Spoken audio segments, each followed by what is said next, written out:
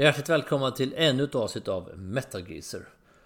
Förra veckan så körde jag ju en bandspecial om ZZ Top och jag kommer att fortsätta med den tematiken då med olika band och artister och historien bakom då. Jag tycker själv det är jävligt roligt att hålla på och grotta ner sig i sånt och jag hoppas att ni som lyssnar också uppskattar det.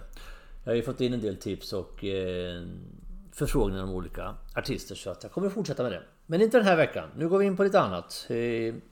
Jag har fått den här tanken i och för sig också från utifrån så att säga och det är min kära fru då Helena som tipsar om det här att man skulle kanske fördjupas lite grann i hårdrockens etik och moral. Det låter ju skit stelt sådär kanske men ämnet är väldigt intressant kan jag tycka. Det handlar lite grann om det här med hårdrocken är känd för att ofta frossa då i skräck och våld och sex och kanske har en lite unken attityd till jämställdhet och kvinnor och sånt av och till. Och likaså tänkte jag komma in lite grann på det här med kvinnors roll i hårdrocken då. Både kvinnliga musiker och kvinnliga fans då.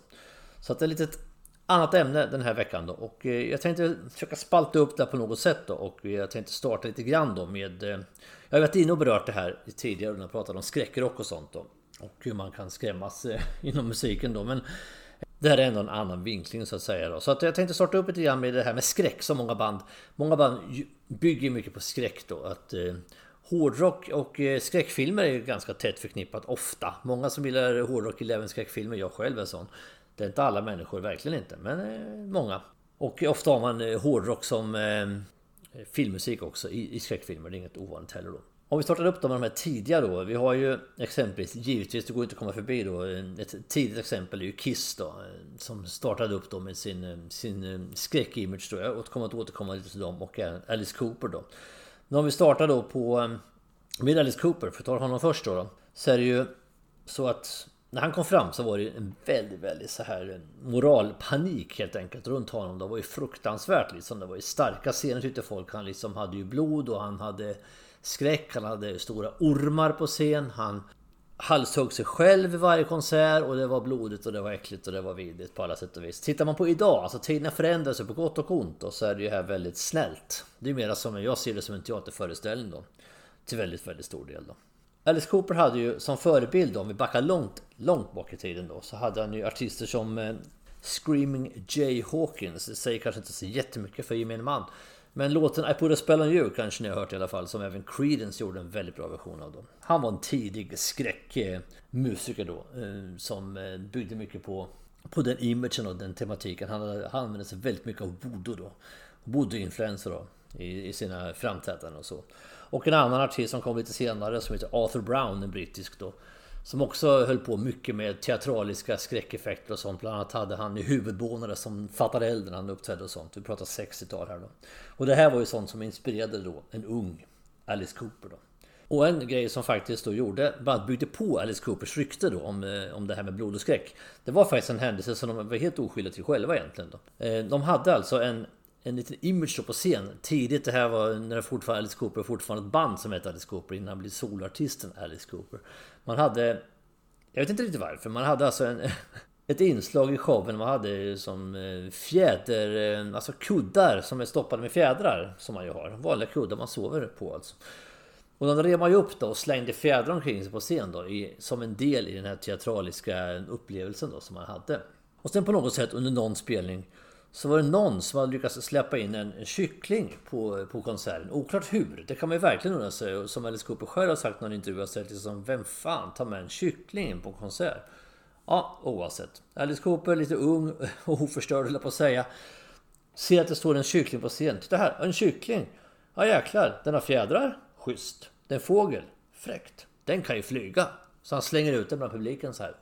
Varav de helt enkelt sliter den här stackars fågeln i bitar då, så blir det ett veritabelt blodbad liksom och kastar upp delarna från den här fågeln på scen igen då.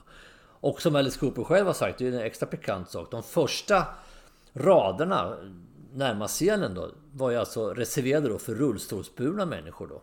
Alltså de som slet sönder den här. Tycker det är som en extra pikant liksom bisak. Det var de som gjorde det här med den stackars fågeln då. Så att ja, det är en extra sak. Och det här byggde på hela den här imagen då. Och det är klart att de insåg ju då att det säljer ju liksom då. Och sett i backspegeln är det inte så förfärligt egentligen då, men det var väldigt, väldigt obehagligt på den tiden då, det här med Alice Coopers skräckshower. Och ett annat band som var touchade i början här, det är ju Kiss då, som framförallt Gene Simmons då, den här demonen som han är, som spottar blod då. Och allt handlar ju egentligen om, Kiss är ju väldigt, väldigt, jag gillar Kiss, jag tror ingenting annat, jag tycker det är ett jättebra band och de har gjort mycket häftiga saker. Men de är ju väldigt, väldigt uträknande i sin kommersialism givetvis, och allt handlar ju om att skaffa sig ett namn liksom. Och i Kiss fall, och det här har jag sett en intervju med skivbolaget Casablanca då, som är Kiss, Kiss var ju enda band som Casablanca hade i början. Deras grundare då och vice vd var han dessutom i bolaget då, så Larry Harris, han sa ju faktiskt så här att ja, de var ju egentligen inte så jäkla bra musiker, det här bandet. De var ju inte jätteskickliga liksom. Det var ju inte de här virtuoserna, verkligen inte. Så vi måste hitta på något annat då för att sälja då, helt enkelt då. Och gjorde man helt enkelt så att man försökte hitta på lite andra saker då för att sälja. Och Gene Simmons framförallt, han var med på allt egentligen. Allt säljer liksom. Så att han spottar blod och han spottade i eld och allt det här då. Han gjorde ju allting liksom för att sälja. Och det lyckades ju också då. Men det medförde då att Kiss fick ju rykten om att vara satanismer då, helt enkelt då. Och det bekanta är var att bandet då och managementet nekade ju inte fullt ut. De sa ju inte ja, vi är satanister, för det var de ju inte. Men de nekade inte heller, utan de såg lite grann som en chans att bli kända då. Så att här är ju allt säljer ju liksom då, så att säga. Och moralpaniken blir ju väldigt stor. Men varför säljer skräck? Varför blir skräck så populärt, kan man ju undra. Ja, det är väl lite så att det är samma effekt som skräckfilmer. Varför går de och ser en skräckfilm? Det kan ju de som inte gillar skräckfilm undrar ju vad fan går ni och ser skräckfilm för? Det är den här effekten, man vill bli skrämd. På något sätt, människan har något konstigt sånt här, en märklig liksom drift att på något vis bli skrämda. Jag vet inte vad det är riktigt. Jag själv gillar det, jag älskar skräckfilmer. Så jag kan inte säga vad det är, men det är väl samma mekanism som triggar igång då när man ska gå och se en show med skräck liksom. Och det här finns ju nyare exempel på det. Vi har ju, jag kommer komma in på ett nyare band också längre fram. Så det är ingenting som bara är liksom speciellt avsatt för Alice Cooper och Kiss, verkligen inte liksom. Men jag hoppar vidare fram till tiden lite, så kom det något som hette Parents Music Resource Center då i USA. Det här har jag varit inne på förut i poddar, och det är ju inget nytt liksom. Det är den här organisationen som skapades då, som alltså förkortas då PMRC. Grundades då i USA av moralpanikens fanbärare då, och en av de stora drivande då var ju Tipper Gore, som då var gift med senatorn Al Gore, alltså den politikern i USA. Han kandiderade till att bli USAs president också då. Han var ju vicepresident till Bill Clinton också en gång i tiden. De var ett antal senatorer och politiker då som drev det här och ansåg att föräldrarna måste ta ett ansvar för vad deras barn lyssnar på, och skapa den organisationen och skapa en lista då som heter Filthy 15, alltså 15 låtar som man brännmärkte helt enkelt, att de här låtarna måste vi helst förbjuda, och går inte det så måste vi i alla fall märka upp dem på något sätt då. Och det här ledde ju då till, som jag har sagt tidigare och som ni säkert känner till, den här berömda senatsförhöret då, där Frank Zappa och Dee Schneider från Twisted Sister verkligen liksom fullständigt massakrerar de här senatorerna då, och politiska högdjuren då med sin argumentation då. Men de hade i alla fall det som lever kvar sen den här tiden då med Parents Music Resource Center, det är ju den här lilla klisterlappen som sitter på skivor då. Där står Parental Advisory, liksom att den här innehåller explicit content, tror jag står också. Innehåller ju väldigt mycket obehagliga texter, här får ni inte lyssna på, oj, det är farliga saker. Och man hade alltså gjort en uppdelning då i V för Violence, O för Occult, D/A för Drugs, Alkohol och X för Sex då. Och Filthy 15, vi kan ta bara några låtar då, för om vi tar då från varje här. Under begreppet Violence då, alltså våld, så har vi We're Not Gonna Take It med Twisted Sister. Under Sex så har vi Eat Me Alive med Judas Priest. Drugs and Alcohol har vi High and Dry med Def Leppard. Och Occult så har vi då Into the Coven då med Merciful Fate. Och det är som de sa, jag såg en annan intervju med, det var faktiskt trummisen i Venom då. Han sa ju liksom att, ja men herregud, det är klart att det är ju drömmen att få hamna på Filthy 15. Och det var inte hårdrockslåtar enbart på den här listan, kan jag säga. Det var lite annat också. China Easton och Prince bland annat var ju med på den här listan. Det är ju den drömmen. Alltså kom vi in där, då säljer vi massor med skivor. Och det var precis det som blev effekten då. Det gjorde bara att artisterna sålde ännu mer skivor. Så att effekten blev ju helt motsatt egentligen. För som sagt, det säljer. Såna här grejer säljer liksom. take it or leave it, tyck vad ni vill om det, men det är så liksom. Och vi kommer då in på lite nyare då, vi kommer in på Marilyn Manson då. Och nu lämnar jag hela den här skandaldiskussionen kring Marilyn Manson som har hänt på senare tid när han har blivit anklagad då, och förmodligen rätteligen anklagad då. Med största säkerhet rätteligen anklagad för sexuella övergrepp då. Vi lämnar det här. Det här är en helt annan diskussion och den tar vi inte här och nu. Utan nu pratar jag om skräckdelen av Marilyn Manson. Han är ju 90-talets Alice Cooper. När han kom fram då så skapade han en väldigt stor skräck. Och jag vet Alice Cooper själv har ju sagt att han var på en Marilyn Manson konsert och var ju rädd själv nästan. Tänkte vad är det här liksom? För det är ju liksom Alice Cooper upphöjt till minst till 2. Verkligen liksom. Amerikanska moralister protesterade verkligen utanför konserterna. Och än en gång, precis som vanligt, motsatt effekt. Marilyn Manson skapade sig ett namn och sålde mer och mer skivor. Sen inträffade då den här Columbine-massakern, den här skolskjutningen. Det inträffade skolskjutningar ständigt i USA. Massmord överhuvudtaget egentligen, seriemördare och sånt. Men det är en annan historia.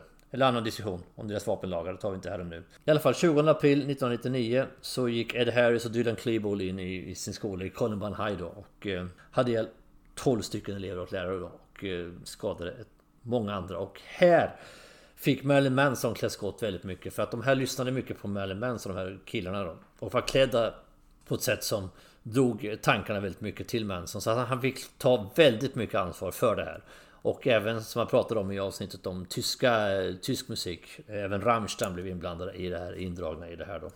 Marilyn Manson hade lite svårt att tackla det här ett tag då. Men givetvis så har det efteråt kommit fram liksom att precis som i alla de här fallen att man kan ju inte lasta en artist för en sån här sak då, som händer då. Även om det är fruktansvärt, givetvis. Och jag kommer komma in lite mer på liknande händelser längre fram här, när vi knyter ihop lite längre fram. Men ett band som Slipknot exempelvis. Här har vi ett band också som bygger väldigt mycket på aggression och skräck och liksom verkligen så här, kanske inte skräck så mycket som aggression och ilska och liksom var jävligt förbannade helt enkelt. Det är mycket av deras image då.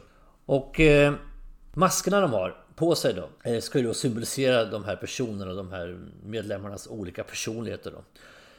Det har varit mycket problem med deras uppväxt exempelvis. För det första är ju Iowa kanske inte världens roligaste ställe att leva upp. Des Moines i Iowa kanske inte den hippaste platsen på jorden att växa upp i, har jag ju förstått av dem. Av Slipknot själva. Jag har ingen åsikt om, jag har inte varit i Des Moines i Iowa, men jag har ju förstått det. Jobbig uppväxt, mycket alkoholism i familjen. Som Sean Graham har vittnat om, alltså clown i Slipknot. Och likadant som Joe Jordison, trummisen då, tragiskt avliden nu då. Men han sa att de växte liksom upp in the middle of nowhere. Så det var verkligen så den känslan de hade då liksom, att de vill förkroppsliga den här smärtan de upplevde som uppväxt under sin uppväxt då, i att få ut det kanalisera ut det i sin musik då, helt enkelt. Och de känner att de vill vara en spegelbild liksom av sina fans då. Och fansen kallar sig då för maggots, alltså larver. Det är deras smeknamn på sina fans då. Och det menar då Sean Graham då i en intervju att liksom, ja, maggots liksom, men larverna de utvecklar sig oftast då till fjärilar då och flyger vidare då i livet då. Och det är liksom dit de vill komma liksom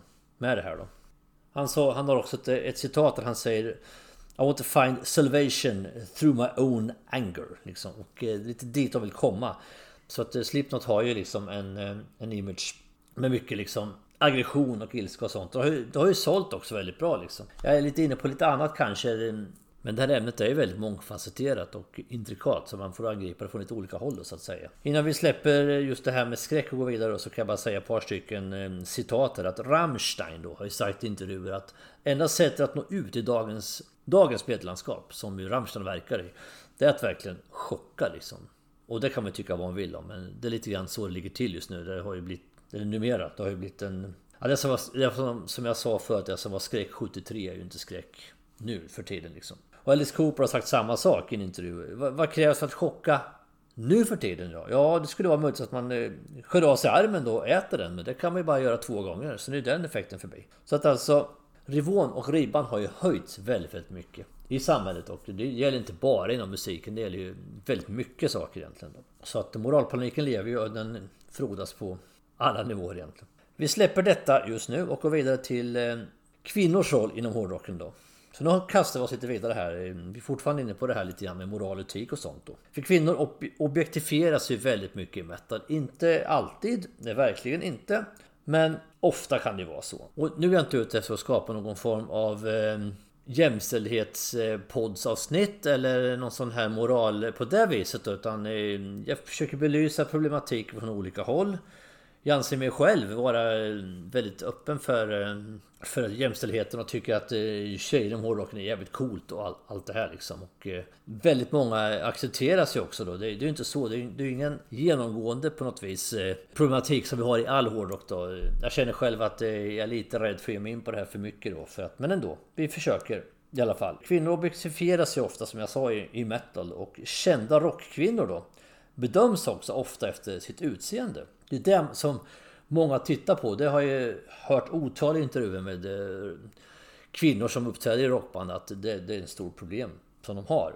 Och sen har vi ju hela den här kulturen då med groupies liksom, som inte direkt hjälper till de kvinnor som vill bli respekterade för den musiker eller det.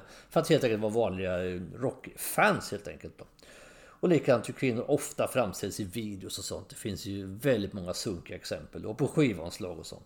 Så är det ju. Och nu kommer vi in på lite andra grejer också. För att problemet också, om man tar då kvinnliga musiker. Det finns ju väldigt få stora rockband. Jag kommer komma in på det igen lite närmare då. Eller artister då som är kvinnor helt enkelt. För det här med tanke på att boka artister och sånt. Den diskussionen är ju väldigt livaktig då. Och nu kanske ni tycker att jag blir tråkig och träig liksom. Jag ska prata lite grann om att det finns väldigt mycket avhandlingar och uppsatser i det här ämnet om man faktiskt börjar googla lite då, så man kan läsa väldigt mycket om, vilket jag har gjort också. Och jag kan ta ett exempel bara på en uppsats då. En tjej som heter Annika Hebrandt har gjort i en uppsats då som hon gjorde 2006 då för Lunds universitet då, där hon nämner då en konsert med Manowar då. Alltså hon var ett fan av Manowar. Hon ville bli betraktad som en av de här, så ett fan till bandet helt enkelt då. Men hon var då helt enkelt och såg då på en konsert när de liksom tar upp grabbar på scen för att de ska lira gitarr, tar upp tjejer på scen för att de ska ta sig tröjorna och visa tuttarna då. Och jag har ju själv upplevt det där på en konsert med Manowar, och det är faktiskt den enda konserten jag kan minnas som jag faktiskt har gått därifrån. Jag gick efter 3 låtar och tyckte det var otroligt pinsamt och otroligt unket beteende då. Och Manowar är ju ett praktexempel på ett band som har en väldigt, väldigt tveksam moral. Tillsammans med ett nyare band som Steel Panther exempelvis då. De har ju liksom försöker i alla fall ha någon form av glimten i ögat med det här då, liksom driver lite med glamrocken och så då. Men jag tycker ändå inte att det blir särskilt roligt alltså. Helena pratade om det och har sett dem på den här festivalen Skogsröjt då. Jag lyckas missa den spelen själv, vilket jag är glad för, när de släpper upp en massa tjejer på scen. Det blir ju jävligt märkligt alltså. Men tillbaka till Annika Hebrandt, hon fick den här känslan precis att jag räknas ju inte som ett riktigt fan till det här bandet då, eftersom de har en sån kvinnosyn som de faktiskt har. Och det är jävligt beklämmande. Men som sagt, än en gång, det finns många band som inte har det då. Men om vi går tillbaka till den avhandlingen så är det intressant. Man kan twista till lite grann. Jag kan inte låta bli att göra det också då när jag läste om och tyckte det var lite roligt. Om man tar Manowars, nu siktar jag in väldigt mycket på dem, jag vet det, men jag måste ha rätt att göra det när jag har en åsikt om dem i alla fall. När de har sina skivomslag och sina promobilder och de står liksom med vikingasvärd och som de tycker då svällande muskler och inhållade överkroppar och allting. Om man då skulle plocka bort tjejerna därifrån så är steget inte särskilt långt till Village People eller till Oyster Bar i Polisskolan-filmerna. Jag menar, du har ju helt plötsligt är du inne på en gay-ideal liksom. Och det är någonting de absolut inte skulle veta om. Jag kan inte låta bli att dra den twisten ändå. Det är ändå lite roligt. Men det ska ju inte fördjupa sig alltid i det här då. Jag tyckte det var lite roligt. Vi ska bara konstatera att det är en väldigt, väldigt mansdominerad värld då. Och så är det ju liksom. Det vet jag ju om. Jag har levt med hårdrock sedan jag var barn liksom. Så jag vet om att det är så. Men icke desto mindre då, så finns det väldigt mycket duktiga tjejer. Och det finns väldigt mycket kvinnliga fans. Det märker man ju på festivaler och konserter. Det är ju inte bara killar, verkligen inte. Det finns väldigt många coola brudar som liksom är med och tycker att det här är jättebra. Och även de som uppträder då. Och jag tycker också att de möts väldigt mycket med respekt också. Som jag sa, jag vill verkligen inte bli någon form av sitta här som en manlig moraltant då, och på något vis peka finger åt folk. Utan det är ofta att man möts väldigt mycket med respekt också då. Jag tycker ändå också att det är väldigt roligt med den här mixen då. Jag tycker faktiskt att det ska vara både och. Jag tycker det är som en arbetsplats. Jag skulle inte vilja jobba på en arbetsplats där bara kvinnor. Jag skulle inte vilja jobba på en arbetsplats där bara män. Mixen är helt perfekt. Det är så det ska vara. Det är den bästa av världar som jag tycker då. Och jag är pretentiös låter, men ni förstår ju vad jag menar. Som jag sa liksom, att det finns ju en risk också att den här diskussionen kantrar. Jag har lyssnat både på diskussionsforum och jag har läst mycket då om det här. Och det finns ju alltså då diskussioner om att man bokar för få kvinnliga band och sånt. Till festivaler då framförallt. Jag vet Sweden Rock har fått klä mycket skott för det här då. Och vi kommer att komma in på det nu då. lite grann. Jag lyssnade på en lite intressant debatt om det här nämligen häromdagen då. Där man gjorde intervjuer då med arrangörer. Bland annat Martin Forsson på Sweden Rock och sen var det ytterligare ett par festivaler till då. Och även ett antal insatta journalister då som vi pratade om just det här att boka fler tjejband. Och de sa ju då, och jag kan ju hålla med dem då, sen är det ju tråkigt då, men det finns helt enkelt inte. Försök att hitta tillräckligt många tjejband eller kvinnliga artister som kan boka 50-50 på festival. Det är ju som de sa här, att ingen skulle vara gladare än vi om vi kunde ha en sån fördelning då. Sweden Rock tror jag har 7% kvinnor. Vilket då på något vis, som han sa då, att det är nästan överrepresentation med tanke på hur få kvinnliga hårdrocksband det faktiskt finns då. Det är ju en annan diskussion som är jävligt ledsam egentligen, att det inte finns fler. Det är, som exempelvis då, så är det här till stor del som de pratar om inne på, det är på sitt sätt ett samhällsproblem. Man ska inte fördjupa mig mer i det, men att säga att det finns alltså undersökningar från studiecyklar då när ungdomar då, barn börjar lira i band och sånt. Tjejerna slutar spela metal och hårdrock i 12-13 års åldern och börjar köra annan typ av musik eller och slutar helt enkelt lira rock då. Och jag vet inte hur man ska nå det här då. Det är ju, kan inte jag sitta här och svara på, men det är en problematik som ändå finns då. Och objektifieringen är ju givetvis ett stort problem då. Vi har ju alltså alla dessa jäkla omslag då som pryds då med ofta undergivna vackra kvinnor då. Vi har ju, som ett exempel har vi Love Gun med Kiss då. Det är ett exempel på den. Och en platta med ett band som heter Foghat och In the Mood for Something Rude. Ni kan ju googla på skivomslag så ser ni själva liksom. Och ett annat problem kan ju vara att det finns alldeles för få kvinnliga förebilder så att säga. Som manliga förebilder finns liksom hur många som helst. Och det finns kanske alldeles för få liksom i kvinnliga hårdrocksvärlden då.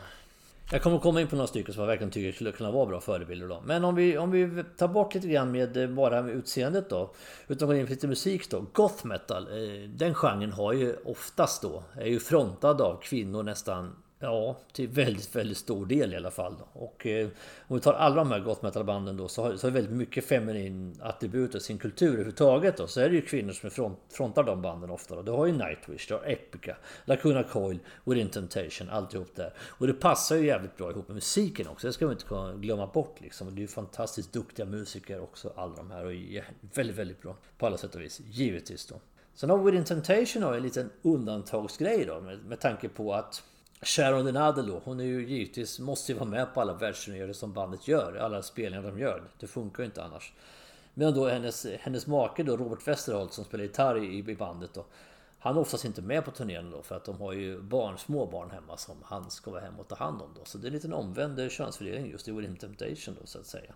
Sen har vi ju andra band då, det är goth metal för all del. Sen har vi ju andra band som är lite mer tough image då man säger. Kvinnor, nu pratar jag tjejband då. Vi har ju Thunder Mother, Crucified Barbara, Drain exempelvis då.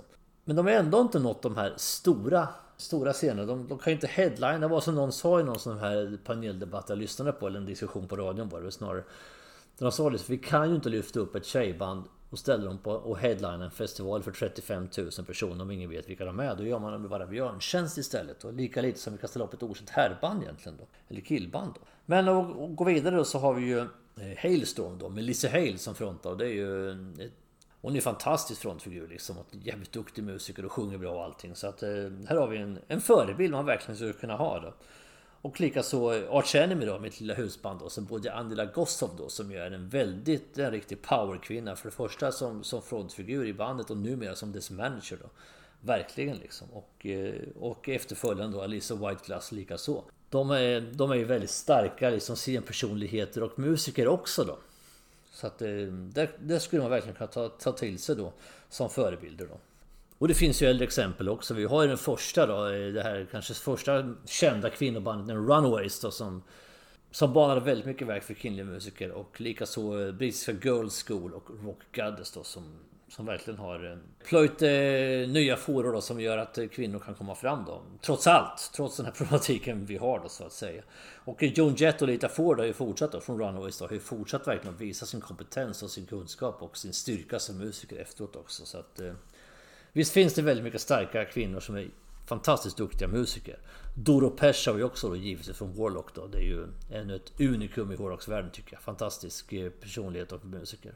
Och det är inte så att hårdrocksvärlden är utan manliga sexsymboler, om man ska säga det. Jag menar, jag ska inte ta jättemånga exempel. Men om vi tar exempelvis då Robert Plant eller Led Zeppelin. Han var ju verkligen sån här rockgud som var som, ja, hade en väldigt, väldigt stark sexappeal. Och likadant Steven Tyler har ju också byggt mycket. Har ju blivit den figuren och alla de här glamrock frontfigurerna och så då. Så att det finns ju liksom.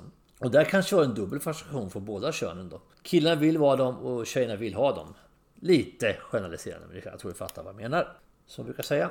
Och för att spinna vidare lite grann på där och igen, så har vi ju den här 80-tals trenden då med spandexbrallor som verkligen visar mer än vad de döljer faktiskt. Och det kan ju, killar har ju tyvärr så generellt lite lättare. De kan se ut som ett jävla takras egentligen och komma undan med det på ett utan problem egentligen då. Så att ja, det är inte helt rättvist då. Men vi släpper den nu. Summa summarum i alla fall. Sex säljer. Tycker man vill om det. Hårdrocken är inget undantag. Utan snarare ett komplement till övriga nöjesvärlden. För ni vet ju själva hur det ser ut i nöjesbranschen på både film och musik och så vidare. Och det är ju, hårdrocken är verkligen inget undantag. Däremot upplever jag faktiskt att hårdrocken, den är inte jämlik. Men det finns väldigt mycket respekt för tjejer som uppträder och även för fans och sånt också. Det gör verkligen det. Och hårdrocken är ändå en genre som, där man låter faktiskt musiken tala. Som Aerosmith sjunger då. Let the music do the talking. Och då kan vi släppa det och gå vidare då. Och vi återknyter lite grann till det startade. Jag startade med skräck och nu går jag in lite grann på våld. Det hänger ju ganska ihop med varandra till stor del. Men det finns ju mycket våldsinslag i både lyriken och i omslagen då på hårdrocken. Men det som jag tycker är väldigt signifikativt för metal, det är just att det här kommer oftast ut liksom, man lever ut där i musiken. Lite det som Slipknot var inne på, som jag pratade om i början här, att man vill få fram sin aggression i musiken och sina väldigt aggressiva och intensiva scenframträdanden. De är ju ett liveband utöver det vanliga så att säga. Men jag känner själv så, jag har varit på hundratals konserter i mitt liv. Hur många som helst mer jag kan räkna egentligen. Och aldrig varit med om våld i publiken. Verkligen inte. Tvärtom. Alltså folk ser ju, ibland ser folk ut som man skulle kunna skrämma barn med. Verkligen. Men folk är otroligt snälla och väldigt timida och tillmötesgående. Man är där för en gemensam sak, sin musik. Jag har varit på andra festivaler som uppblandade. Jag har varit nere i Hultsfred exempelvis och även varit på Bråvalla-festivalen då, där den höll på. Och upplevde en helt annan sak. Det var en helt annan obehagskänsla ibland i publiken då. Och jag ska inte racka ner på de musikställen som inte är hårdrock, men det var verkligen så. Jag upplevde verkligen en väldigt, väldigt skillnad då. Och med det sagt också kommer jag lämna en genre som black metal där här då, för den har jag varit inne på förut i tidigare podd, och den går lite utanför det här lite grann, för den bygger hela sin image på helt andra saker, och den släpper vi lite grann här och nu. Satanism är ingenting som jag tänker ta upp. I det här ämnet, du får lyssna på mitt tidigare avsnitt som jag gjort om just det. Och det finns faktiskt till och med vetenskapliga studier. De är inte jättestora, men de finns i alla fall. Och de visar i alla fall mot en och samma sak då. Att musik, aggressiv musik, det börjar faktiskt inte bara vara hårdrock. Det kan vara annan typ av musik också då, som är liksom intensiv och så. Det gör att man lever ut mycket av sin aggression på plats, på musiken, på konserterna och i moshpits då exempelvis på metalkonserter och sånt. Och man lever ute då i texter och bilder och agerande på konserter och sånt då. Så att man får ur sig där liksom, om man nu har en aggression. Det är precis som det här att som jag själv använder ofta, som aggressiv metal är ju jävligt liksom renande att lyssna på i vissa sammanhang. Man verkligen känner att man behöver ha det.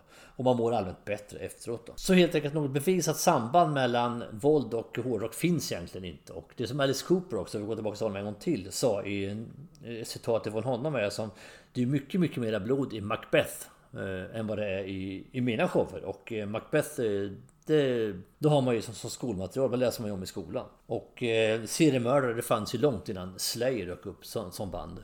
Så att det sambandet haltar väldigt, väldigt mycket. Men just har vi haft vår beskärda del av moralpanik även här i Sverige. Det går ju som varje sann hårdrockare vet ju med sig mycket väl den här otroligt numera skrattretande intervjun som Anders Tegnér blev utsatt för, eller korsförhör snarare, i Sivert Öholm stod svar direkt 1984 när W.A.S.P. var i Sverige då och gjorde väldigt stor uppmärksamhet blev kring deras bitvis, håller jag med om, osmakliga scenshow. Men det där intervjun med Tegnér, där han blev ju alltså inkastad i ett veritabelt korsförhör då med kristna förtecken då, helt oförberedd då. Och det är skrattretande och otroligt pinsamt att titta på nu i efterhand egentligen då. Och dessutom har ju krön ju Sivert Öholm detta med det kanske mest hemska brittiska uttalet någonsin av bandet was We Are Satans People. Det är nästan lite komiskt. Men tillbaka till det har ju faktiskt hänt, och det här har ju kanske inte, jag vill ändå ta det som ett exempel på slutet. Det finns en del hårdrockslåtar som det har varit mycket diskussioner runt. Artister som har anklagats då för att ha påverkat personer att begå olika hemskheter. Jag var in lite grann på den jag pratade om tysk metal med Rammstein här också, och lite annat jag har pratat om tidigare. Men jag ska ändå ta några stycken exempel då. Och vi kan ta exempelvis I Used To Love Her, en låt med Guns N' Roses då. För där går texten I used to love her but I need to kill her. Och de har alltså anklagats då för att det har resulterat i 2 stycken mord, den här låten då. 2002 en kille då som hette Justin Baker då, som hade laddat ner den här låten och lyssnat på den otaliga gånger och dessutom sökt på nätet då efter skottskador, och han fick alltså livstidsfängelse då för att ha skjutit sin fru. Och 2012 var det en kille som hette Thomas Wilhelm då, som var berusad, påverkad av tabletter, hade sjungit på den här låten och skickat sms till en vän då i samband med det här mordet då, som man fick ihop hela sambandet. Han fick 50 år i fängelse då. Så att det har ju funnits ett exempel då, men det vill jag påstå är väldigt stora undantag. För vi har några andra exempel på där man har varit helt ute och cyklat och där artisterna faktiskt har blivit frikända också. Vi har exempelvis Ozzy Osbourne då med låten Suicide Solution då. Han blev ju alltså anklagad då för att ha inspirerat en ung kille att ta livet av sig helt enkelt. Att självmord är lösningen då. Han blev alltså stämd i rättegång av föräldrarna till den här ungdomen då. Och blev frikänd då, för att i själva verket så handlar låten om helt andra saker då. Och Ozzy själv sa att låten handlar om Bon Scott, sångaren AC/DC, hans alkoholrelaterade död år 1980. Och på andra sätt också har de förklarat att låten handlar om helt andra saker. Så att han blev frikänd då i rättegången då. Och samma parallellfall då har vi då med Judas Priest då, som släppte låten Better By You, Better Than Me från plattan Stained Class 1978 där då. Då var det 2 stycken personer, 2 unga grabbar som då i rättegången påstås så att de hade blivit påverkade att ta livet av sig. Den ena sköt sig själv, den andra misslyckades och blev väldigt svårt skadad, men avled inte då av de här skadorna. Blev också rättegång. Judas Priest, sångaren då Rob Halford, fick alltså sjunga den här texten då a cappella i rättssalen. Det finns videoklipp på det är ganska bisarrt. Och managern sa också, Judas Priest manager sa ju då i rättegången också att ja, om man nu skulle vilja på något vis ha hemliga meddelanden då, för det var det de blev anklagade för, att de har hemliga meddelanden då i texten då. Så sa liksom do it liksom. Så sa de, skulle vi vilja ha hemliga meddelanden i våra låtar för att liksom få folk att sälja mer skivor, så skulle vi väl plocka in hemliga meddelanden där vi uppmanar folk att köpa skivorna istället för att ta livet av sig. Det är ganska ologiskt beteende. Även här blev de ju frikända. Och ett sista exempel då, det fanns en seriemördare i USA, i Los Angeles på 80-talet, som kallades för The Night Stalker. Han gick hem till folk på nätterna och våldtog och mördade dem då. Och i jakten på den här mycket obehagliga personen, Richard Ramirez hette han, så hittar man då en AC/DC-keps som han hade haft på sig då under en av de här, när han var begått ett av de här våldsdåden då. Och dessutom så fick AC/DC anklagelsen då att låten Night Prowler handlade om The Night Stalker då, när vi var på Highway to Hell-plattan 79 då. Han dödade i alla fall samlat 13 personer, Ramirez då. Men ingen koppling till AC/DC i övrigt. Så det har ju varit väldigt mycket sådana här moralpanikkopplingar då också till hårdrocken, som jag tycker är på många sätt ganska osmakliga faktiskt. Och med det sagt då, så har vi kommit i mål med det här avsnittet. Det var väldigt spretigt, det var väldigt svårt att greppa inom ett avsnitt förstås. Men jag har gjort vad jag kan för att belysa på något vis diskussionen kring hårdrockens etik och moral på olika områden då. Och det är svårt att göra en topp 5 på det här givetvis då. Men jag skulle kanske pinpointa 5 saker då som man kanske har kommit fram till i det här fallet då. Och utan att på något vis säga 5-1 då. Jag tar bara 5 saker helt enkelt då. Och det första tycker jag, det finns lite att rensa upp i träsket så att säga kring det här lite sunkiga kvinnobilden som jag ändå tror mig veta, eller tror mig uppleva att det har blivit bättre ändå, och visa respekt från tjejer som uppträder och gör det jävligt bra, och även de fansen som finns då på konserterna. Jag menar, det handlar liksom om att vi vill egentligen samma sak. Vi älskar den här musiken och vi uppskattar för den där och vill uppleva samma saker tillsammans helt enkelt då. Och nummer 2 är väl egentligen att det är viktigt om man kan få fram kvinnliga förebilder då. för att hålla kvar vid förra ämnet då. Det finns ju ett antal och försök att på något vis använda av dem då för att lyfta fram fler kvinnor då.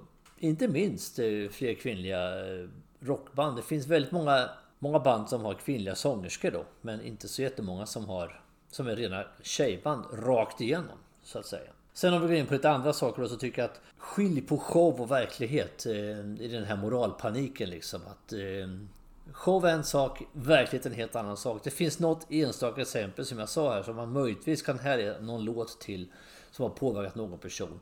Men det är jag helt säker på, utan att ha gjort någon källsortering, höll på att säga, källforskning, huruvida liksom andra genres musik har påverkat samma sak, vilket jag är helt övertygad om att det är så. Och sen gäller det då för de här moralmänniskorna, jag tänker en gång på exempelvis då på det här med W.A.S.P. då, Fuck Like a Beast 1984, de Anders Tegner och Sivert Öholm och det här. Se förbi de yttre attributen. Man kan ju liksom, jag vet inte hur många gånger man får höra talas om att liksom det här med hårdrock liksom, att de är farliga och de är otäcka och de är obehagliga och de är våldsamma och de är ständigt packade och de är påverkade och de är allmänt se förbi de yttre attributen i de fall det finns yttre attribut. Men majoriteten av oss som lyssnar på hårdrock ser ju ut som vem som helst, det är ju inte det. Men se förbi de yttre attributen som ändå omgärdar metal och hårdrock och titta på kärnan liksom, och den här genuina kärleken och den förhållningssättet som vi har till vår musik. Det är unikt i musikvärlden att den koppling som hårdrockare har, jag vill verkligen påstå det, att det är verkligen så.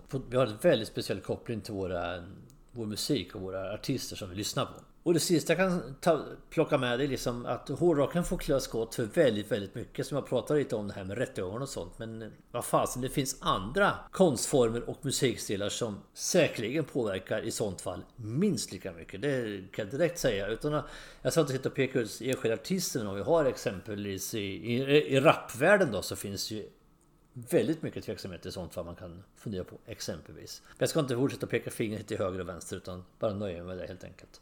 Som sagt, ett lite annorlunda avsnitt. Jag hoppas att, som jag brukar säga, jag hoppas att behållning av det på ett annat sätt. Vi hörs snart igen med ett nytt avsnitt. Får se vad det kommer att handla om där och då. Jag avslutar med att tacka Helena för tipset för ämnet, och jag hoppas att jag håller fram på det sättet som du har tänkt. Men tills vi hörs igen så gör vi som vi alltid gör. Vi fortsätter att stava med det hårda alfabetet. Tack och hej.